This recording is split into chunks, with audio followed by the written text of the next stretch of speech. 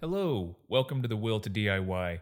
This podcast is a place for me to sandbox ideas, play with them, tinker with them, build on them, or perhaps just throw them away and get back to work. Hello. All right. We're back and we're going to try something a little bit different. Instead of making 4 tiny podcasts, I'm going to bundle them together into a single 4-part podcast. If you're not a fan of this, just let me know in the comments section. But let's get started. Part 1. A man walks into a bar. Let's pretend this bar is legally open for the sake of argument, and this man has the freedom to drink himself silly. But I should have the freedom from him cussing me out, assaulting me, and vomiting on me. I think this makes sense. Now, who enforces this?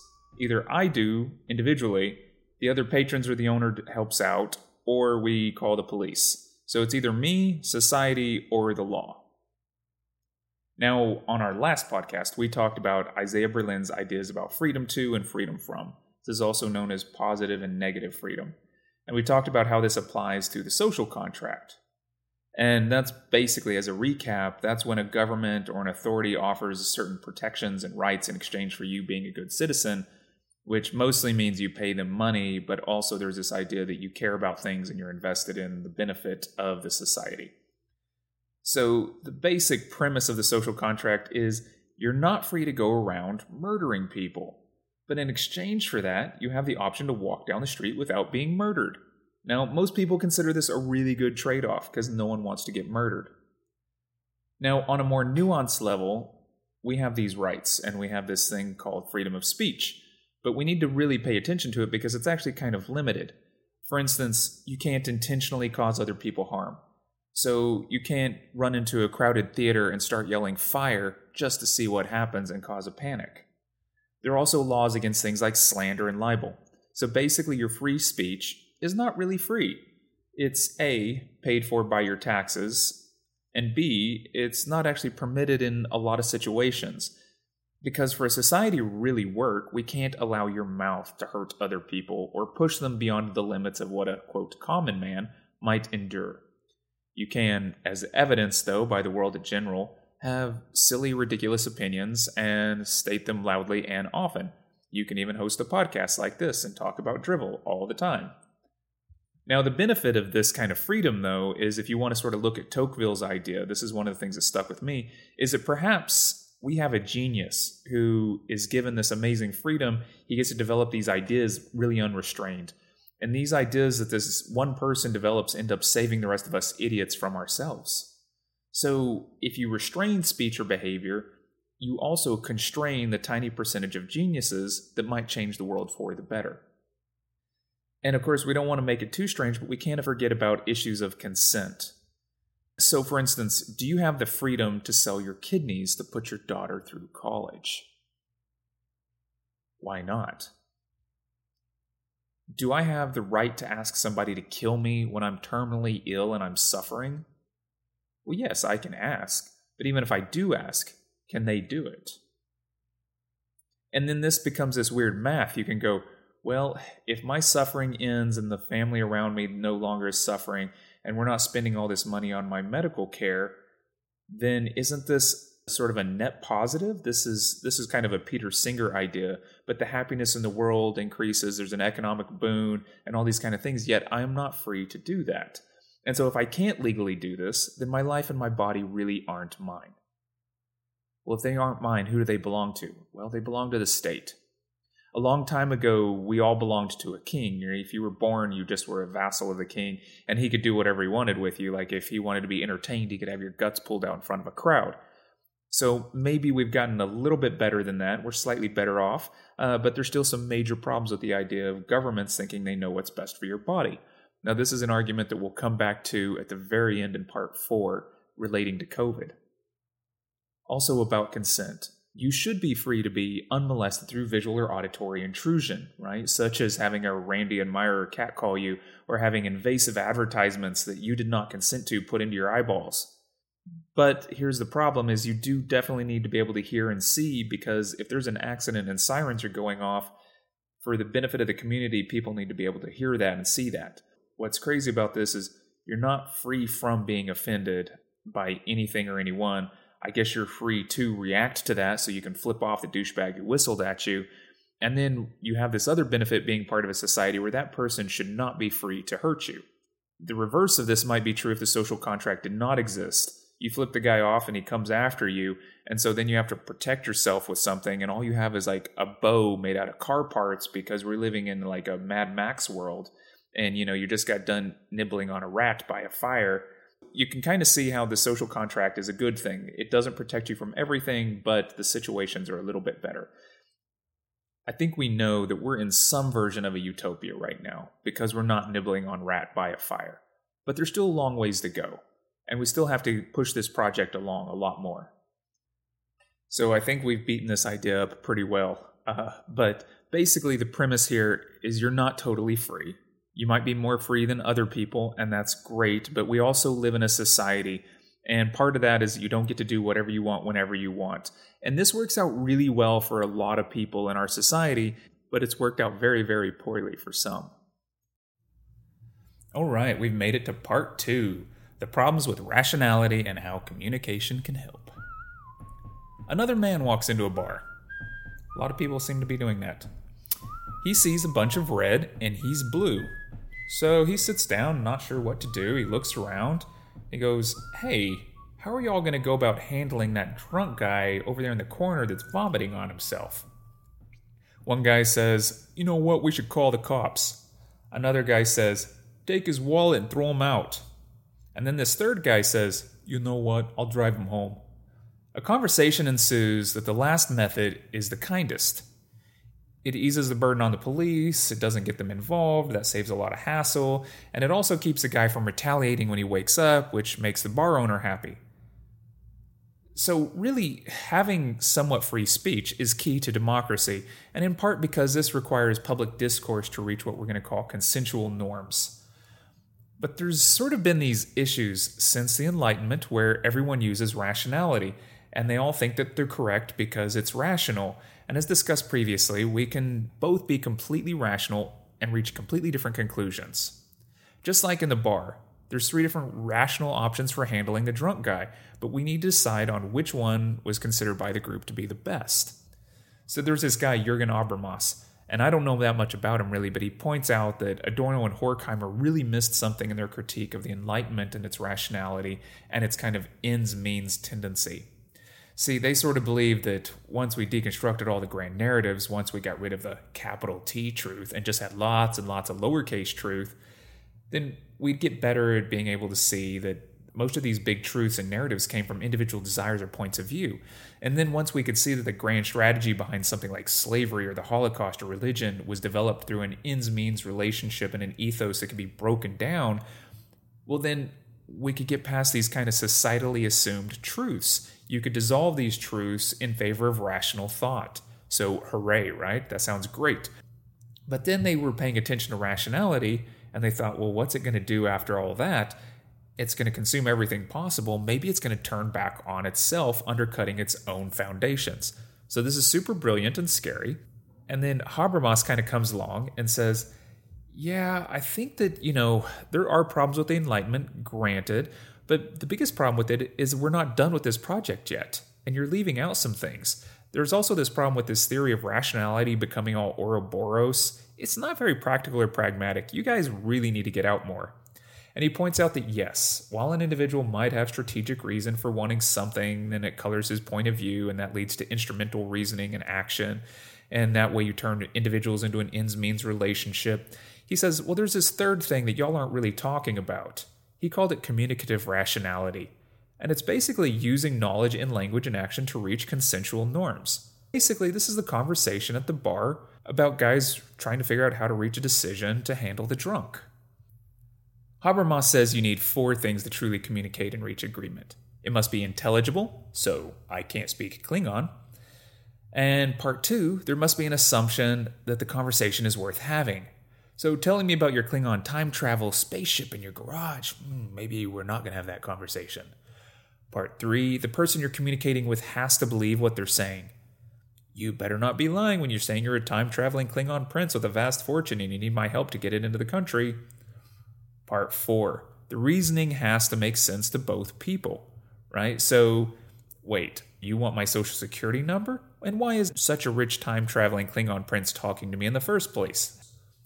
So how does this all play out, right? In the real world, there's these methods we need to kind of consider here. If you start a conversation by calling somebody a hypocrite for claiming to believe in Jesus while supporting a misogynist, lying bigot who's in office right now, well, you broke Rule 2 and maybe Rule 4, right? You're probably never going to truly communicate or reach agreement with those people. You might be intelligible, which is Rule 1, and you obviously believe what you're saying because you're passionate about it, but your logic, number 4, is not really aligned with them, and thus the conversation fails step 2, which is not worth having for them. So if you start with something like, how do we fix the problem with the drunk guy in the corner, you might just end up having a conversation where y'all can agree on some things for a while, until your 4th beer when you mention that you adore Bernie the socialist Sanders, and then you've basically started speaking Klingon again.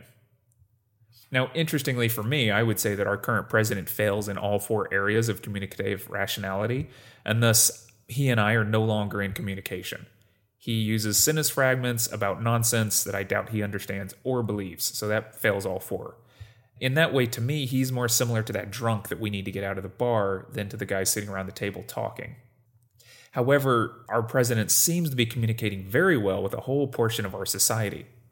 So how do we bridge that divide? Why do smart, moral, not drunk people that I know think he is okay? It is so weird to me that I think they have somehow been part of a conspiracy. They've been instrumentalized. They're being used as this sort of means to a nefarious ends, and it's all been masterminded by the Russians who are converting us into a politics of eternity. Da-da-da-dum. So is this conspiracy or truth? Ask Timothy Snyder. If you read one of Timothy Snyder's books, then it feels more truth than conspiracy. Anyway, Habermas is a fan of democracy, and he notes that while some people are instrumentalizing other people and they're using people as a means to an end, this really fails to sort of recognize some of the really complex methods of coordinating that humans have built into our sociological interactions. We tend to start from similar views and values, and we work together by having intelligible conversations, and then we collectively move forward. And oftentimes, this has been for the benefit of people. Part 3. The Social Sphere Today. Another man walks into a bar. I know, shocker, huh? Well, he sees a whole bunch of red elephants in this bar, and he's like, what are these red elephants doing here? I don't know. I'm seeing red. So he charges like a bull, but of course, he's not a bull. He is a donkey, because of course, a lot of donkeys walk into bars. But instead of kicking ass, he gets himself kicked out. And this proves to the red elephants that the donkey, and blue donkeys especially, are really dumb. And this proves to the donkey that red elephants are jerks for kicking him out. Both of them end up posting videos on Instagram and Facebook, and they all think they're winning. But really, Facebook wins and everybody else loses. What's really kind of fascinating and scary right now is our tendency to be programmed via social media. And of course, we have identity problems via capitalism and psychopathologies and all this stuff. But social media can serve as this sort of quasi and really crappy stand-in for communicative rationality. At least we think it can.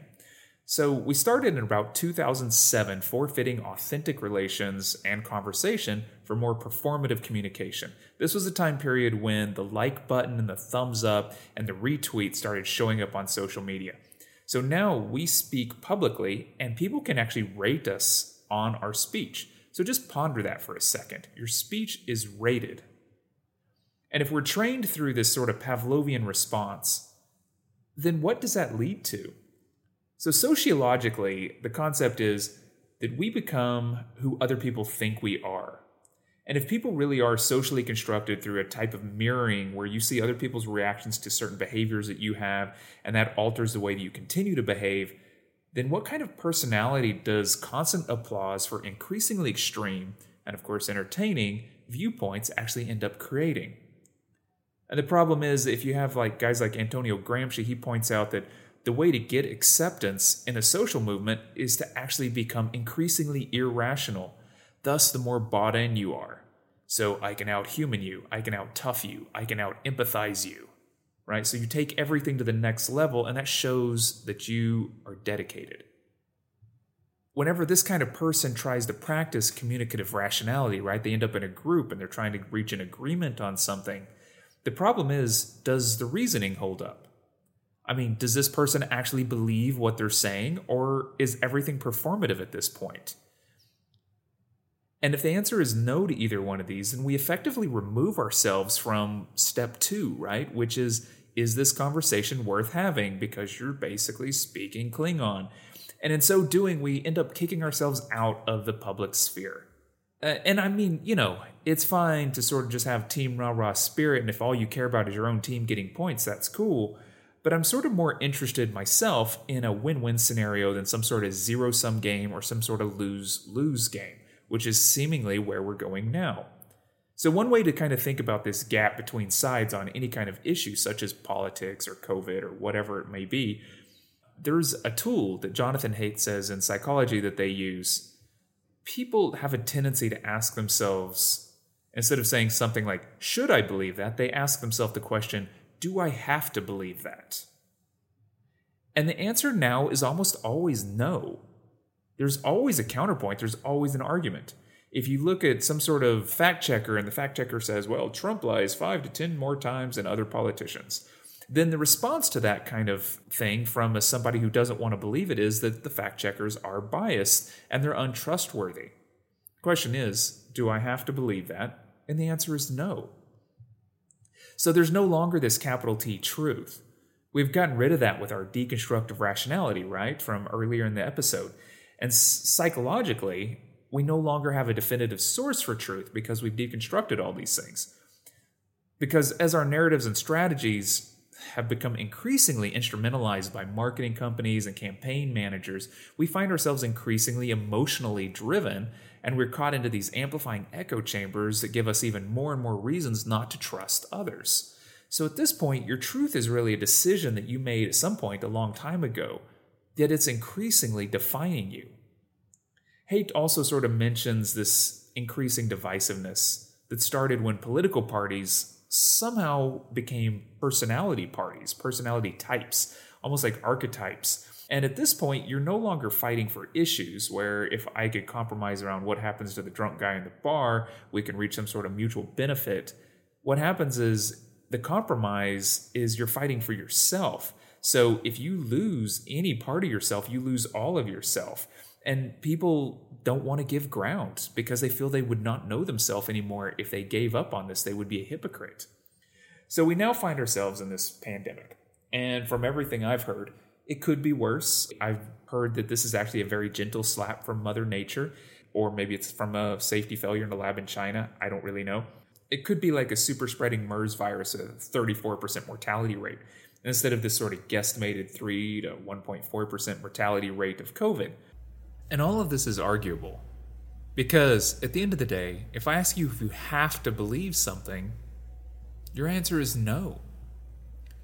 You can always find somebody else with another counterpoint that will align with the belief system that you want to have. But this doesn't necessarily make it true. This reminds me of when people were denying climate change, and there was this kind of fallacy where they would look around them and say, global warming, it's snowing here. And so what they're really looking at is weather. They're not looking at climate. And the problem really is that humans have a limited ability to understand scale over time. We actually quite suck at realizing a problem unless there's sort of punishment and consequences immediately. So we look around our neighborhood and we don't see the cascade effect, where a super complex system is flashing errors at us and throwing red lights, and we just kind of slam it in the closet and we go sit on the porch and enjoy a beer. And what's so crazy about this is you look out across the lawn and you think everything's fine. There's my neighbor. He's watering his lawn. He's great. Well, he may have COVID. You don't know. You don't have the senses to understand that or to see it. Thus, your own sight, the thing that you rely on so much, you keep reaffirming your own incorrect beliefs by using the wrong tools. Part 4. Let's do this. The last man walks into the bar. He declares himself a patriot who won't live in fear, who puts his life in God's hands. He is brave, he is strong, and the government can't tell him what to do with his body unless it go to war and die. He is so brave, in fact, that every morning he spends at least 5 minutes strapping various guns and knives to his body, just in case a super ultra rare opportunity arises in which he can save somebody and be a hero. But when this hero is asked by his government to wear a mask that maybe takes 2 seconds to put on and doesn't weigh anything, so he won't inadvertently kill somebody weaker or older than him in a community that he professes to love so much, he refuses because it's against his rights and God's plan. And the people in the bar applaud. So this is a long way to circle around, but the crux is, what are you actually free to do? As part of this social contract where you should be protected from your government by illness, violence, racism, etc., are you free to not wear a mask? I mean, they can fine you for it now, right? But as mentioned earlier, your body and life are not totally yours anyway. You're not free to do with them as you wish. Are you free to open your store and make money to support your lifestyle and family, despite the increased odds of spreading a disease? Because I also want to be free from that disease that you're helping to spread. But that impinges upon your freedom to live the life that you want to live. And what I bump into here in Texas is that to be free is to turn your life over to God's plan. And this is somehow pro-American. So it's a Texas spirit thing to face down hardship with this stoic resolve. Even though there's a mask and hand sanitizer right next to you, you won't use it because you're free. I don't get it. It's downright patriotic somehow to sacrifice your health and your community's health and the elderly for the economy. But could you not be a patriot for human life? Could you not be a patriot to reduce suffering? Why can bravery not be inaction? Why does it always have to be action? Why can't you just stay at home? I mean, it's just not Alamo enough. I mean, are we going to have to Red Dawn this virus? I follow a guy on social media, a sort of comedian life coach guy named JP Sears. He put out this video that was shortly after I released my last podcast, and it made me think about a lot of things, but his overall point is that we should be free to make our own decisions because we know our own bodies, we have our own rights. We all undertake risks all the time when we're going through the world, such as choosing to drive a car to work. That's a risk. And if we're scared of falling down, he sort of suggests maybe we should wear a helmet. And this is all sort of parody, right? And it's sarcastic. You should wear a vest because you're afraid of drowning. And what about lightning? Perhaps you should just stay still and stay inside forever. So what's funny about JP is he's really preaching some good things, that you should have an open mind and you should continue to look at the news stats and not believe the old stats that the media was telling you because they're biased. And he's right that the media is biased and you should keep an open mind. But I'm curious about the direction this leads. What's fascinating to me is that this is a very individualist approach. It's all about the individual finding what they need within this moment. And so he's putting out these videos and they're getting tons of views and tons of followers because this is the message people want to hear. It's about you and you controlling yourself and the government can't control you and all these kind of wonderful things. But he never addresses that your freedom to behave how you want impacts other people's freedom from getting sick.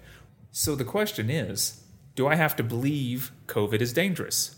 Well, no, not for myself. However, the bigger problem is we're all part of a community and we're all under a social contract. And people in our community are getting sick. However, some of us are not willing to change our behavior to protect those around us within the community. So there's this sort of tremendous arrogance in this assumption that we might be right and that our beliefs end up hurting other people. Yet, oddly enough, here's what's so crazy is we can't see this contradiction. We keep saying that we have the right to do something and the government can't take away our rights. Yet meanwhile, we're taking away other people's rights to safety because we won't moderate our behavior. So here's really where it gets kind of preachy, is that I was sort of raised on this myth that the strong should help the weak, right? That small tasks of politeness were the right way to behave. And even though I mess up a lot, this is sort of something that still sticks in the back of my head, that if we're such amazing badasses in Texas, why are we not capable of changing our behavior just a tiny bit for such a short period of time? Are we stubborn because if we have to wear a mask, then next we're going to lose our guns or somehow lose God? Like, that's not even possible. At this point, you start speaking Klingon because the logic just doesn't work, and I don't think anyone actually believes that. These are just these strange fallacies we say so that we can keep on behaving the way we want. So if wearing a mask and standing 6 feet apart from somebody is the only thing asked of you to save a life, and people won't do it, then that means you have to either be utterly selfish or maybe you're a sociopath. I don't know. And then there's this other thing, that is maybe we have fallen prey to a mind virus that got implanted a long time ago. And that mind virus is actually the tool that's being used to spread the actual virus. Thank you. I hope you got something out of the podcast. If you did, please do me a small favor and subscribe or leave me a comment, just some sort of interaction. Really for me, the point of DIY is to do it yourself. It's to sort of reject laziness and normal ways of thinking in favor of growth and learning. But I think also importantly, it's to take on the challenge of building and repairing. Next week, we're going to tackle the Panopticon. After making an art piece about it and having a little conversation with my buddy John Whitfield, it seems like something that we need to talk about.